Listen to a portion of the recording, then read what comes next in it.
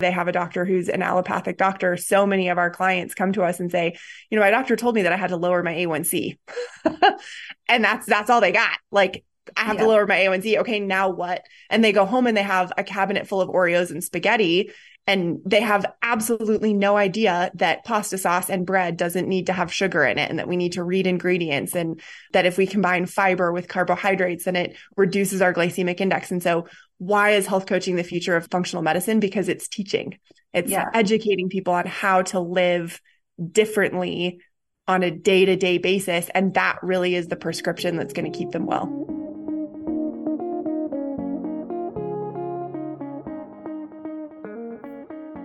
Welcome to She Empowers the podcast. This is your host, Dr. Kayla Lucas. I'm a mom of two, a family-focused chiropractor, a trailblazing entrepreneur, and a holistic mindset queen. I am on a mission to empower women to lead themselves and their families to greater health and wellness in their personal lives and businesses. Each week, I'm sharing inspiring content that will give you the tools to navigate your own wellness journey, grow your businesses, expand your mind, and take care of the ones you love.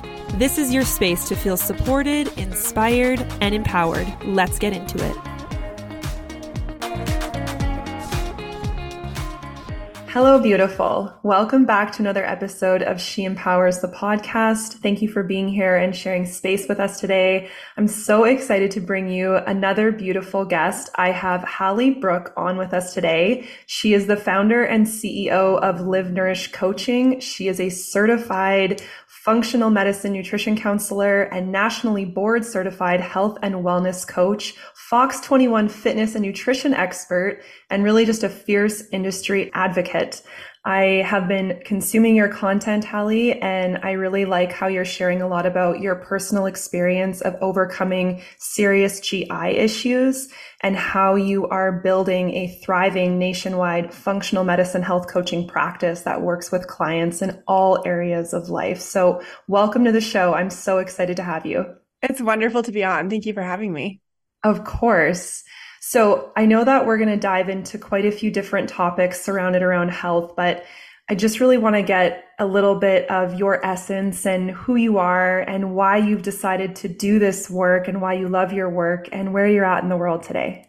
Yeah, absolutely. So how I ended up here, I came out of college thinking I wanted to do pre-med, ended up doing kind of a 2-year stint in Teach for America, which is, teaching in kind of inner city poverty schools, and fell in love and stayed for 9 years. So 9 years later, I'm still teaching math and ended up, it's such a high stress job, ended up super sick and had the most wild grouping of symptoms. I had IBS and gas and bloating, so kind of the obvious ones. I had eczema and psoriasis. I had dark circles under my eyes that had zero relation to the amount of sleep that I got. My arms would go numb when I ate gluten, like just insane, weird things. And so I went to a bunch of different doctors. No one could figure out what was going on. And I ended up having one gastroenterologist tell me, well, if chicken and lettuce works for you, then you should just eat that. And I was like, oh my gosh, I cannot eat chicken and lettuce for the rest of my life. There has to be a different answer. And so I sort of stumbled into functional medicine looking for solutions for myself and started learning about the gut brain axis and stress and, the microbiome and all of these pieces. And by that point, I had left teaching and gotten a personal training certificate because teaching was the most rewarding and the most challenging career I've ever had. And so I had moved on from that, and I'm talking to my clients about all the things that I'm learning and functional medicine and nutrition and gut health. And it was my clients who said, oh my gosh, Hally, this is your thing. You have to go back to school. So I went back to school and sort of pivoted my personal training practice into this functional medicine, nutrition, and health coaching practice. And then the pandemic happened and it exploded because so many people were looking for how to keep their bodies healthy. And so now I'm mostly in kind of director of business development role, and my team does the coaching, and we've grown nationwide. We have a client in Australia where it's just beyond what I could have ever dreamed. Oh, that's so amazing, and such a big shift so early on into your career. But I do think that there's a lot of people who are trying to navigate their health journey because they are left with unanswered questions or lack of resources and just not knowing where to go. And in my chiropractic practice, the gut components in women's health is even men's health. I know we're speaking to women on the podcast, but it is so substantial how messed up our digestive systems are, how many people have SIBO, how many people have to go get regular colonoscopies and have IBS and Crohn's and diverticulitis. And it's astounding. And I think that we are sort of really seeing that shift post-pandemic, like you're saying, of people wanting to find more answers and more tools. How do you implement that kind of those aspects into the functional medicine and health coaching side of things? Yeah, totally. So when someone comes to us, so we are really intentional to stay in scope of practice as health coaches. So we are not doctors. We are not going to prescribe, et cetera. So there's two ways that we do that. The first way is, there is a ton that we can do through diet and lifestyle change to help someone heal their gut, whether they have SIBO or diverticulitis. There's so many things that we can do that are really kind of what I call 2-degree shifts. Like they're not big, massive 180-degree turns, and they can make big differences. So when someone first comes to us, we do what's called a birth till now intake. And the goal of that intake is for us to understand how we ended up here. So where did they start and how did we get here? But then also for them to be able to see things from maybe a bigger picture that they weren't noticing before. I had a client who came to us. He's a man, which is hilarious. But he is a construction worker and he pours concrete and he owns his company. And he had such bad IBS that there were times that he had to just like run behind his truck and poop because he didn't have time to go drive to the 7-Eleven down the road because he was so sick. And in doing that birth till now intake, like, yes, that's for us so that we can understand what's going on and we can kind of help guide him. But one of the things that he discovered in doing that intake with us is he goes, oh my gosh, this all started when I started my business. And we said, interesting. What changed? And he goes, well, what changed is I used to just show up to work and then leave work. Now I have so much stress because I'm carrying all the stress of my entire business. And so we were able to talk to him about what cortisol does to your microbiome and how cortisol changes your microbiome and how IBS and stress are linked. And it was him who went, okay, so I actually have to learn how to manage my stress. And we said, yes, that's what we have to do. So anyway, we do a birth till now intake, and then we do what's called a food, mood, poop journal, which is literally what it sounds like. We track what they eat, their mood and their energy level. So energy level 0 to 10, and then mood literally on a feelings wheel, happy, angry, sad, mad, and then what's coming out of them. And that gives both us and them a really clear picture of how their body is processing food and food, both physically and chemically. And one of my favorite things to ask clients once they've done a food, mood, poop journal is, what did you notice? Because I can take that and I can point things out, but without fail, every single time people go, oh my gosh, I realized that when I eat this at lunch, I crash around 2. Oh, interesting. And so it's this lifestyle way that we can navigate healing, and we get amazing results by people getting awareness of what's happening in their bodies. Such a way to build the foundation from that birth to now aspect, because I think that a lot of people are very confused about why their body does the things that it does or why it doesn't do the things that it does. And we can just honestly, I think so many people are walking around just like living with whatever X symptom, X disease, and they just see this aspect of it as normal. And I know that, your specialty is with the GI and kind of reconnecting the gut and the brain, but I think there's a whole plethora of reasons why people seek health coaches. Can you speak to that for our audience today? Yeah, absolutely. So a lot of people, I feel like I get people in 2 separate categories. So the first category that I get are people who come to us on kind of their last resort because they've been to multiple practitioners who have just said, chicken and lettuce is the rest of your life, as an example. And so what's so sad is that so many Western medicine doctors, and I always preface this by saying I love Western medicine. I think it is so important and it is truly a miracle and we need it. And it is so limited in its scope that a lot of those people come to us and they have not one time had a conversation with their doctor about how their stress is affecting their body or how the things that they're eating are affecting their body. Like none of their doctors have said, hey, let's maybe try an elimination food plan and see if you have some food sensitivities. And so we either get people who are coming to us as a last resort because everything else has failed, or we get people who are coming to us who are realizing that what they do on a Tuesday has a greater effect on their body than XYZ medication.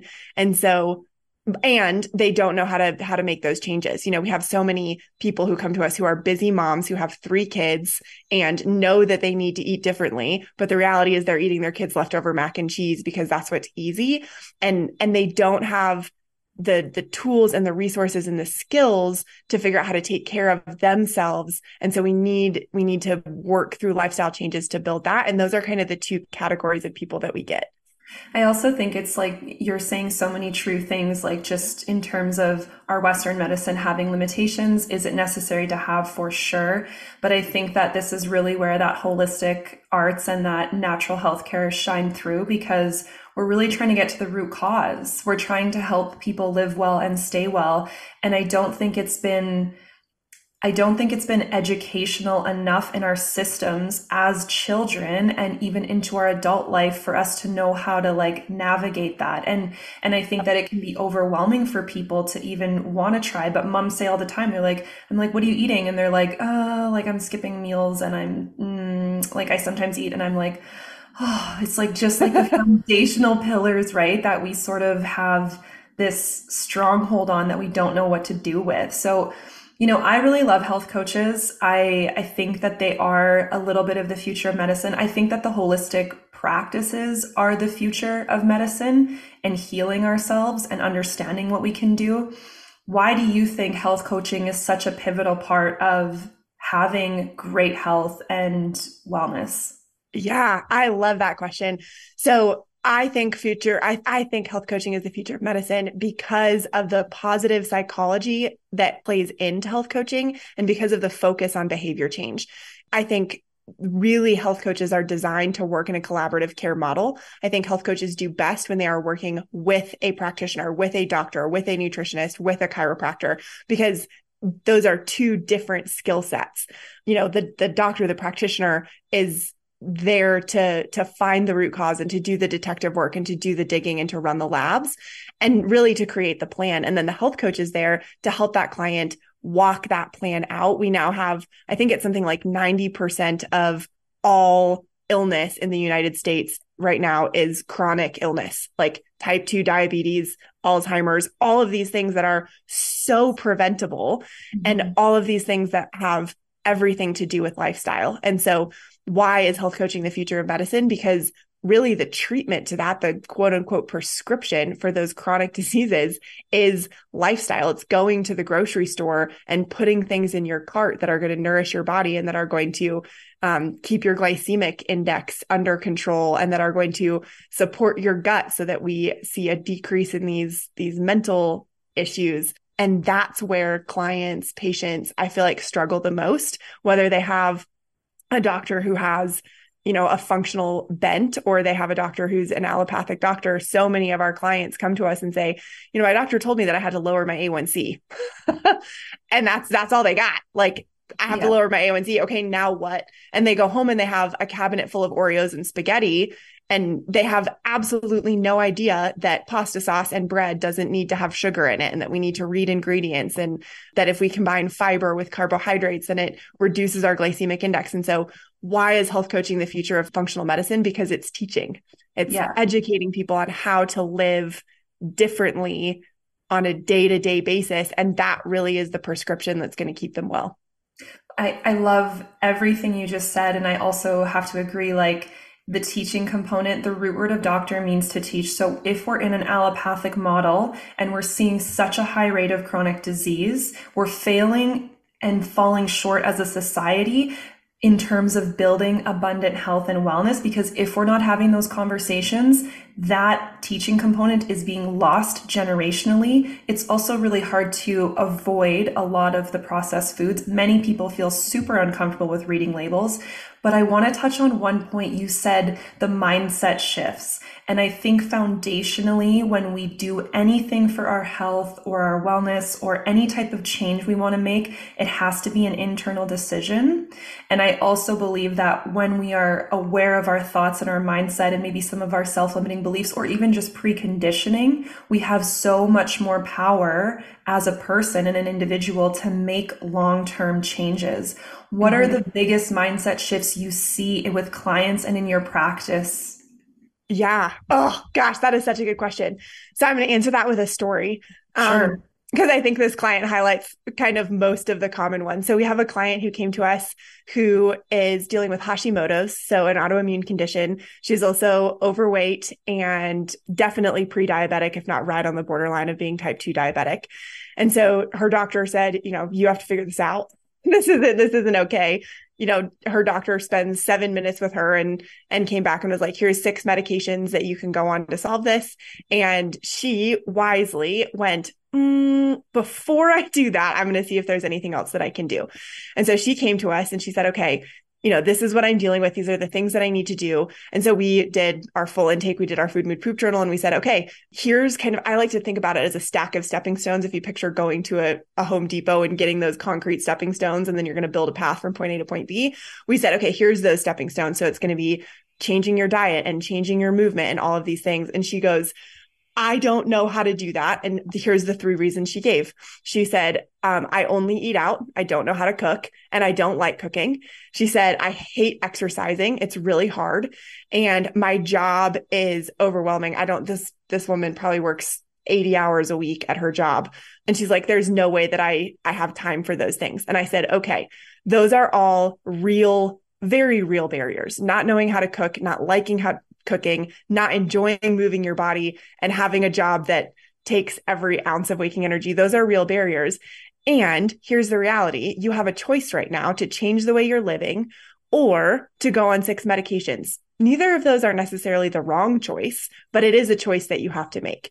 And so we have baby step by baby step started to move in a direction of changing the way she eats, changing the way she moves, and focusing on reducing her stress at work. But they're all really tiny things. So here's an example of how we did that. So, okay, I don't like to cook. I don't know how to cook. Okay, that's totally fine. Can we start to order things, since you only eat out, that are 50% vegetables?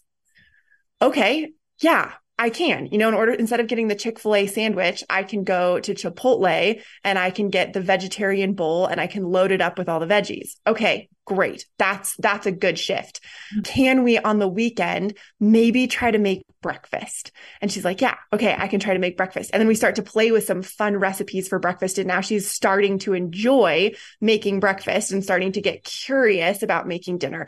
So what are those mindset shifts? The biggest one is I can't to I can. The second biggest one is I don't know how to I'm learning how. Mm-hmm. And when we can start to shift those things from I can't to I can, and I don't know how to I'm learning how, we start to move in the direction of healing, and we start to help people start to take steps towards being well.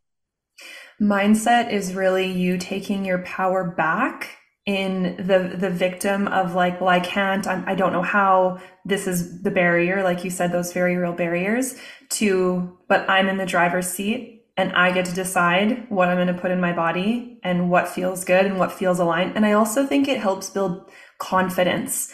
And I think a lot of people don't have that confidence. So it's so much easier just to fall back into old patterns of habit or routine that are just so familiar and so comfortable to you, and binge watch Netflix and snack all night, right? Like these are real things that we do. And we almost self-sabotage ourselves with making change. We want to make a change, but we don't want to put the effort in. But I think that for any person listening, if you're making any change in your health, it takes effort, it takes intention, and it takes attention. And that's just like the truth, right? And I think some people are always a little bit like not ready to hear that. So I love that you're working on the mindset stuff, because I think it's such a pivotal part in creating change. Thank I really you. I really want to ask you, we talked a little bit at the beginning about functional medicine. And I think that a lot of people are not even sure what functional medicine is and how it can be used to work hand in hand with either traditional medical practice or even just on its own to enrich a person's life. Yeah, absolutely. So we say functional medicine is root cause medicine. So instead of going and playing whack-a-mole with a bunch of symptoms, we say, okay, all these symptoms are probably coming from 1 or 2 places. Let's go figure out what those 1 or 2 places are. And often it's gut health, it's hormone imbalance, it's toxicity, it's an infection that caused some issues. And so if we can go deal with the root cause, then all of the symptoms typically resolve on their own. And so one of the ways that I think that plays into allopathic medicine beautifully is with that gut-brain axis and when it comes to anxiety and depression. So this is my favorite functional medicine example. 95% of our serotonin is actually created in our gut, in our large intestine. And the way that we solve anxiety and depression from an allopathic model is typically with an SSRI, or a selective serotonin reuptake inhibitor. What that is that's a drug that prevents a person's body from reabsorbing the serotonin that they already have. Okay. So it is a magical, amazing, life-saving medicine that someone who's dealing with anxiety and depression can very quickly resolve a lot of those symptoms. But the problem is it doesn't actually address the fact that their body wasn't creating enough serotonin in the first place. So a lot of times when we're working with someone with anxiety and depression, and we get a lot of those people because gut health and brain health are so intricately linked, we will say, I think probably an SSRI is a good thing to talk to your doctor about because it's going to give you space to make some of these life changes. If you are dealing with anxiety and depression and you can't get out of bed, we're probably not going to change the way that you're cooking, because right now we're working on brushing your teeth and moving. And so having an SSRI to give that person that bandwidth to start to make some of these changes, now we can shift into that functional medicine model and say, okay, let's talk about repairing your gut so that we don't have leaky gut and we don't have inflammation in your body, because inflammation causes depression. We know what foods to help your body start to create more serotonin. And slowly over time, we can work on this root cause. And then we've seen so many patients get off of their SSRIs or their antidepressant medication because we solved the root issue, but we use that allopathic model to give them the bandwidth to make the lifestyle changes that functional medicine requires. Yeah, I have a lot of patients that are on antidepressants and SSRIs, and many of them feel frustrated that there is no plan to come off, but they want to come off themselves. And I tell them all the time, like, you have to find the ways to heal your body from the inside out in order to come off of that and not completely crash. Because with SSRIs, the way that I understand it is like the gap junctions, the neurotransmitters that are between the gap junctions in the brain, all these little neurotransmitters floating around. If you take that medication away, this space is empty and the body makes no sense of the dopamine and the serotonin and all of the things that we need to have a good, happy mood. So I also agree, like, there is a place for it, but we should always be working towards getting off of it and doing the work to heal ourselves internally, because I think that that's just where healing happens. It's an inside out job. I really want to hear a little bit about your story too, because I think that many people who are on a GI gut journey also realize that this takes a lot of time. Healing the gut is not an overnight thing. And with your history of GI problems, what supports have you found the most helpful in healing that gut? Yeah. Oh man, such a good question. So my journey was probably one of the longest. We've now gotten it dialed so that it takes 30 to 90 days, because I didn't have a guide. Back when I was going through this in 2014, gut health was barely coming onto the scene as even a conversation. And so, you had to really go down the Google rabbit trails, and there was some kind of like, it's not woo-woo, it's absolutely scientifically based. But back in 2014, there just wasn't a lot of evidence around, gut health and brain health and all of these connections. And leaky gut was this really colloquial term that wasn't recognized in the medical community. And now it is. So what really helps? The first thing that really helps is doing an elimination food plan, which is what can be so challenging. But what I see people get really stuck on is they do an elimination food plan, they cut out all these things, they start to feel better, and then they just stay on an elimination food plan forever. And that is not what an elimination food plan is designed to do. An elimination food plan is the equivalent of, if you have a broken arm, it's removing the thing that broke your arm, right? We're not, if baseball is what caused your arm to break, you got hit by a fastball and that's what broke your arm, we're going to take you out of baseball for a little bit while your arm heals. That doesn't mean that you're never going to go back to baseball. It means that you need to be out of baseball for 6 to 8 weeks while your arm heals, and then you can start to go through rehab and go back to baseball. That's the elimination food plan. And so many people get stuck in that step. They do the elimination food plan, they start to feel better, and then they just stay on the elimination food plan for the rest of their lives and feel super restricted and super frustrated. So what we say is that's step one. And then we follow kind of the IFM 5R plan. So it's remove, repair, replace, re-inoculate, and reintroduce. And so remove is that elimination food plan. We need to take you out of the thing that is hurting you. We need to remove those foods that could be causing issues.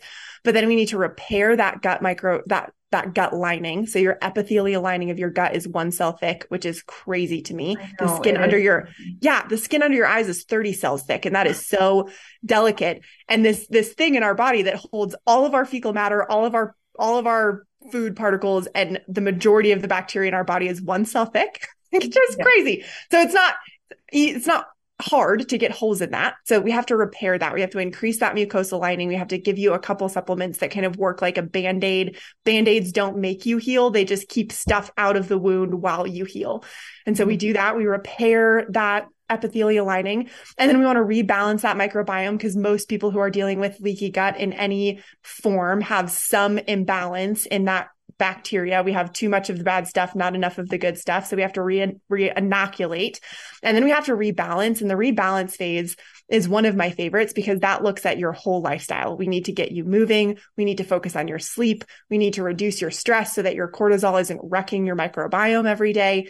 So we rebalance your lifestyle, and then we reintroduce, and we start reintroducing these foods. And for the most part, that fixes people. The thing is, it takes a while. It's a minimum of 30 days. I've seen it take up to 120 days.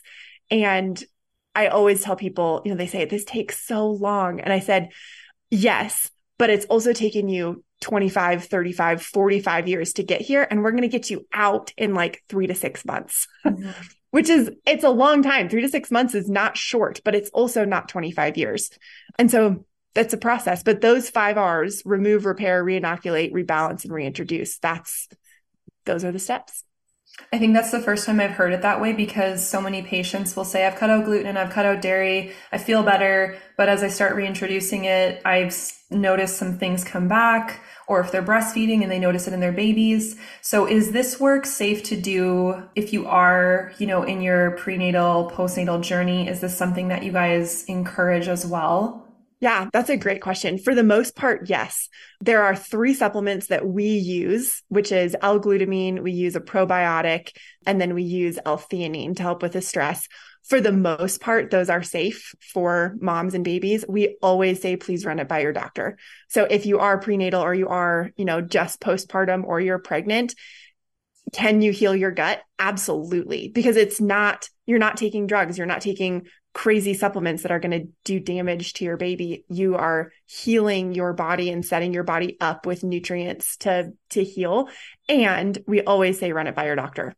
Yeah, for sure. I think that a lot of people have some confusion around supplements. So I appreciate the transparency and you even just saying that, because I think we always, lots of people try to just DIY their health, and it's not necessarily the best method when Dr. Google is not a doctor, and it probably is better to have professionals and just a team of people, right? You talked about the integrative wellness approach to this aspect of our health, that we need to have relationships with other humans who are educated, who have some type of professional knowledge in this aspect, so that we can make the best decisions for ourselves. I really wanted to ask you too, and in regards to your coaching practice, if someone is feeling like they want to make a change, but they don't feel like they can necessarily afford the financial aspect of health coaching, where do you recommend starting?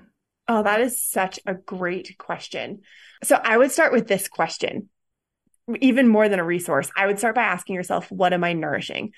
One of the things that we work with our clients on is, by the time they're done working with us, they're able to make 100% nourishing choices 100% of the time, which it does not mean choosing a salad and a run every day. Sometimes that means having the burger and fries and taking a nap. But what we talk about is understanding the choices that we're making. If we are going to make a choice to eat pizza, what are we nourishing? Are we just making an easy choice on a Tuesday, which really isn't a nourishing choice? Or are we having a pizza party with our kids that is a connection thing that is nourishing relationship? And so just being able to get conscious of that when you're choosing a snack, or you're deciding whether or not you're going to take a nap or go do a workout, or you are making a choice between coffee and water. If you can just pause long enough to go, with this choice, what am I nourishing? That one piece of getting conscious of what we're choosing, why we're choosing it, and how we're choosing can make enormous changes in people's lives. So just starting there. And then the other piece is understanding that very small changes have massive impact on your life. If you take off sailing and you change your tack by 2 degrees and you sail across the ocean, you will land on a different continent than you did on track A. And so, if you aren't able to afford health coaching, or you're not sure that that's where you want to go, if you can make a microscopic change, if you can put 50% more colorful vegetables on your plate, and you can do that for 6 months, you will land in a different place. If you can get up in the morning and get sunshine on your skin, the first thing you do in the morning, that is such a simple one, you will become a morning person. You will reset your circadian rhythm, and you'll start feeling better in every aspect of your life. Like, these teeny tiny changes make huge impacts. And it doesn't have to be, 45 supplements that cost you $500 a month. It can be these little things. So what am I nourishing, and what can I change? Yeah. And I think it is that 1% change that people really do underestimate the power in that, the power in showing up, having awareness about what we are choosing, and just being conscious of our behaviors. Because I think that this is my perspective as a chiropractor. Yes, I'm focusing on the nervous system, but I'm asking about your poop and your diet, and how much water you're drinking, and your stress levels, and how well you sleep, because all of that makes up the whole. And I think that we're kind of in congruency with how we're practicing that way. What I do find is that so many people have a really negative relationship with food, or a flamboyant relationship with food, where it's like, I don't really care, I don't have time. Like, how did we end up getting there? Because our ancestors were eating so well. They were canning goods. They were growing their own food. Their animals were grass-fed. Like, I understand the evolution of the population, and I understand Big Pharma has a big impact in that. But what advice could you offer someone who is maybe in that place where they just don't have a great relationship with food, and they don't have that care aspect of it, which is also impacting how they feel, how they function, and what they're able to do? Yeah, I think speed is our number one problem in our modern society. I love Amazon. I think Amazon is fantastic. I think Amazon has absolutely ruined us as a culture. I can click order and it's in my driveway within 24 hours. We have such a culture of immediate gratification and speed that especially when it comes to food takes time. It takes time to grow from seed to harvest. It takes time to prepare. When you buy real whole food ingredients, it's not a 20-minute hamburger helper meal.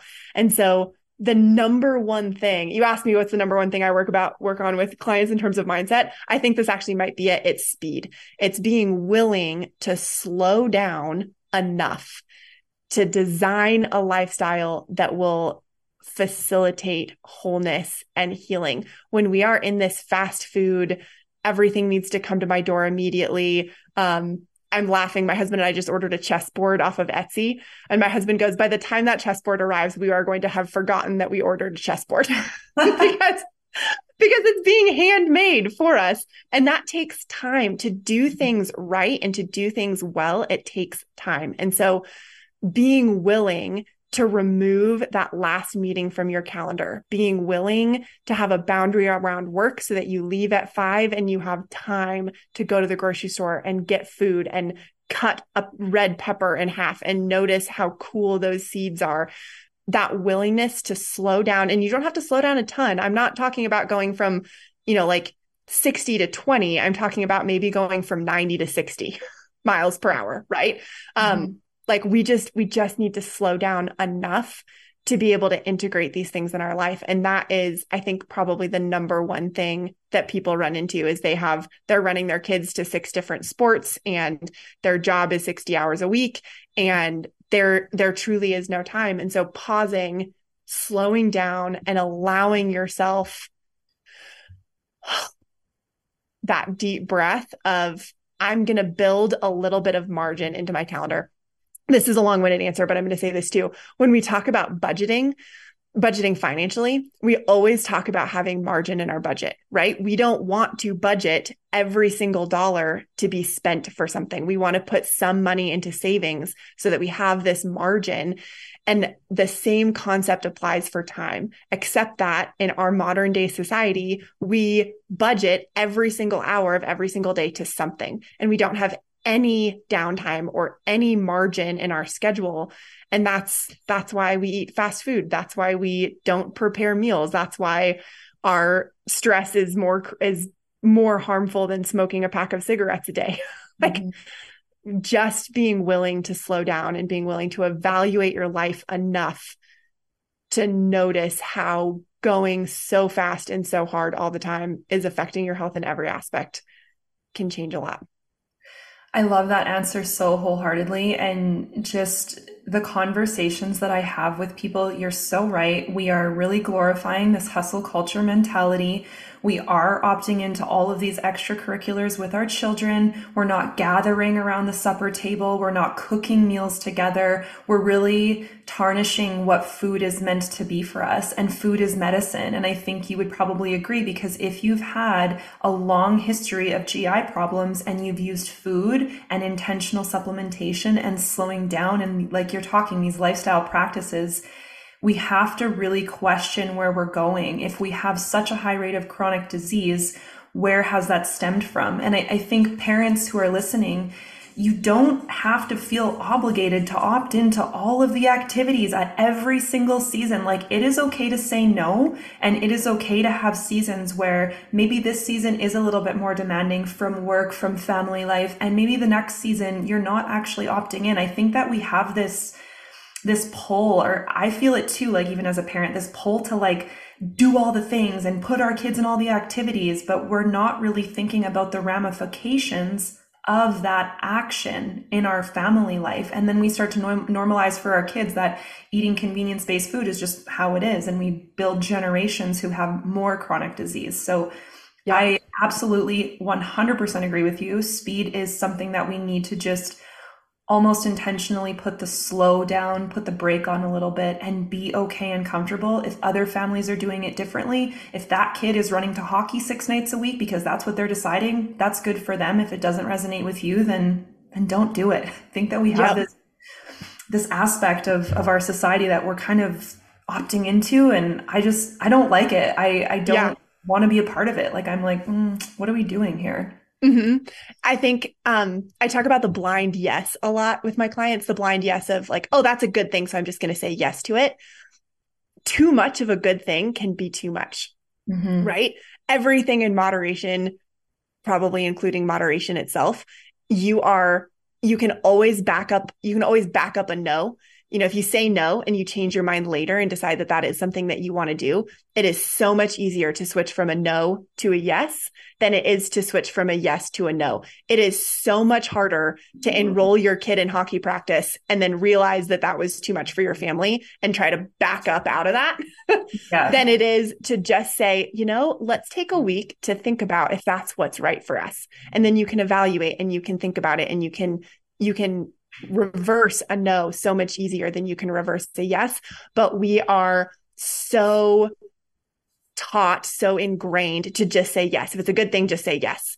And too much of a good thing is too much of a good thing because it steals from you slowness and breath and rest and time. And, you know, there's so many studies nowadays that show how crucial boredom is for brain development.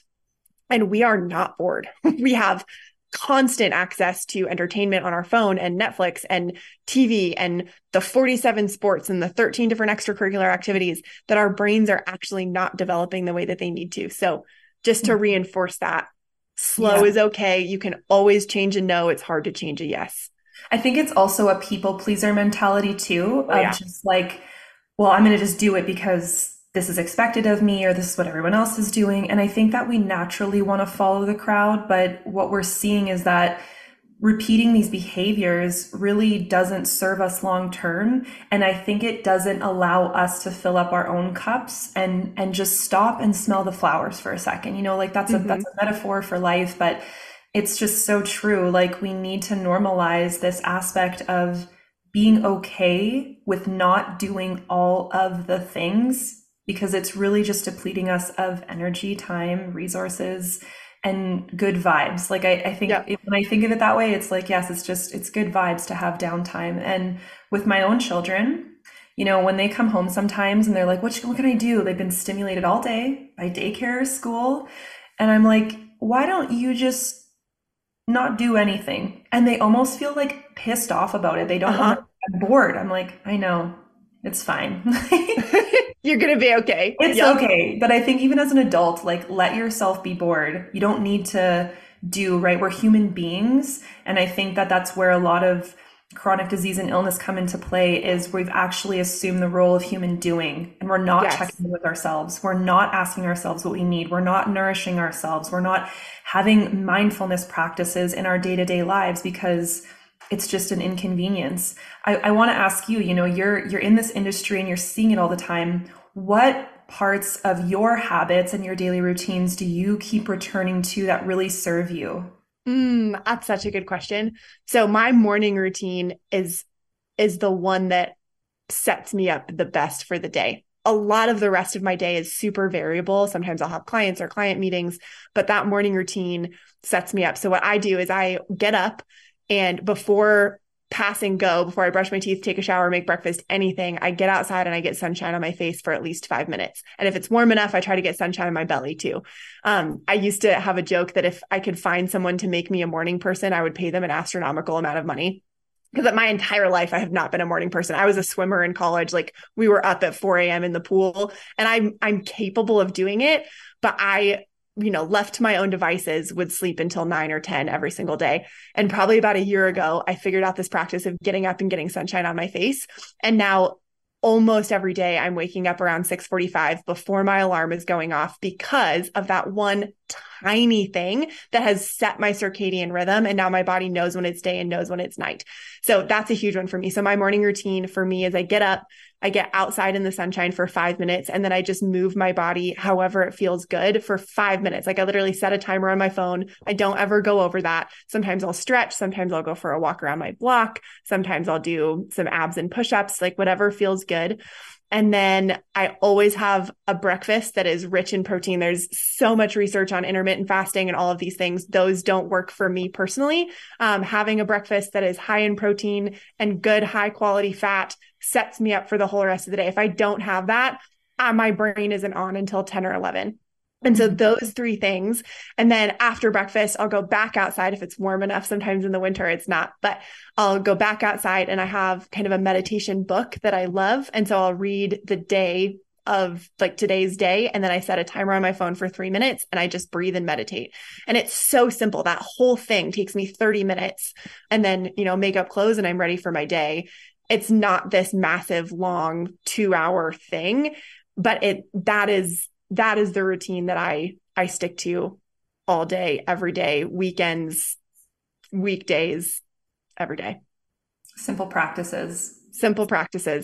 Yeah. I think they make a huge difference. And I think a morning routine, even just as from a female perspective, you have so many demands, you wear so many hats. It's just a good thing to get into. I have to agree with you.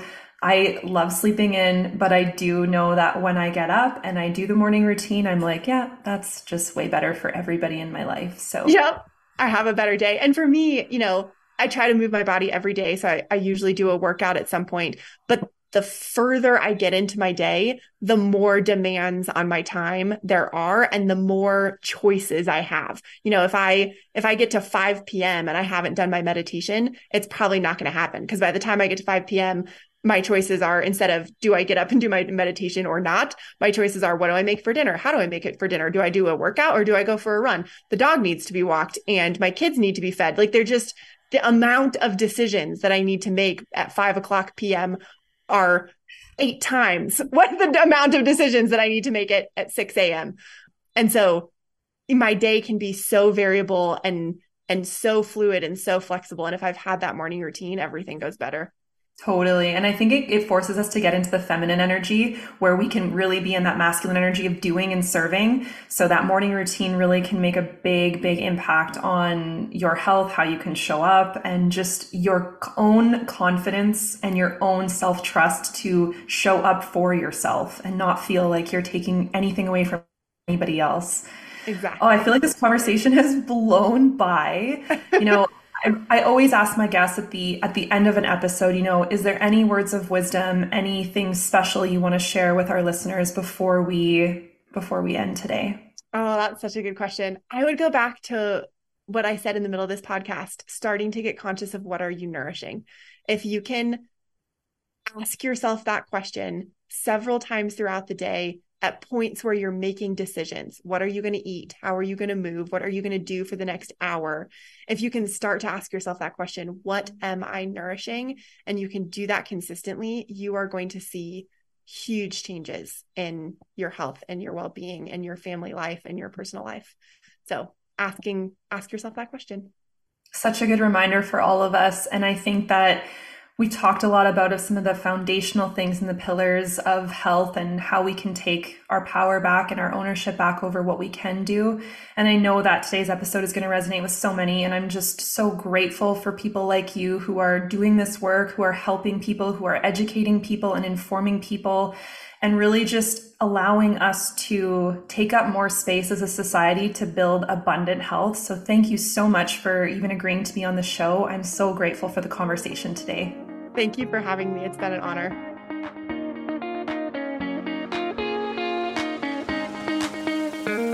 Thank you so much for tuning in and listening the whole way through on She Empowers the podcast.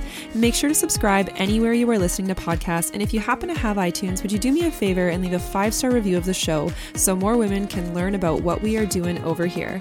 You can also copy this link and share it on your social media and tag me at sheempowers.co. That is the way we get these beautiful messages out to more and more souls around the world. Thank you so much for being a part of the She Empowers community. Until next time, go lead with love and joy.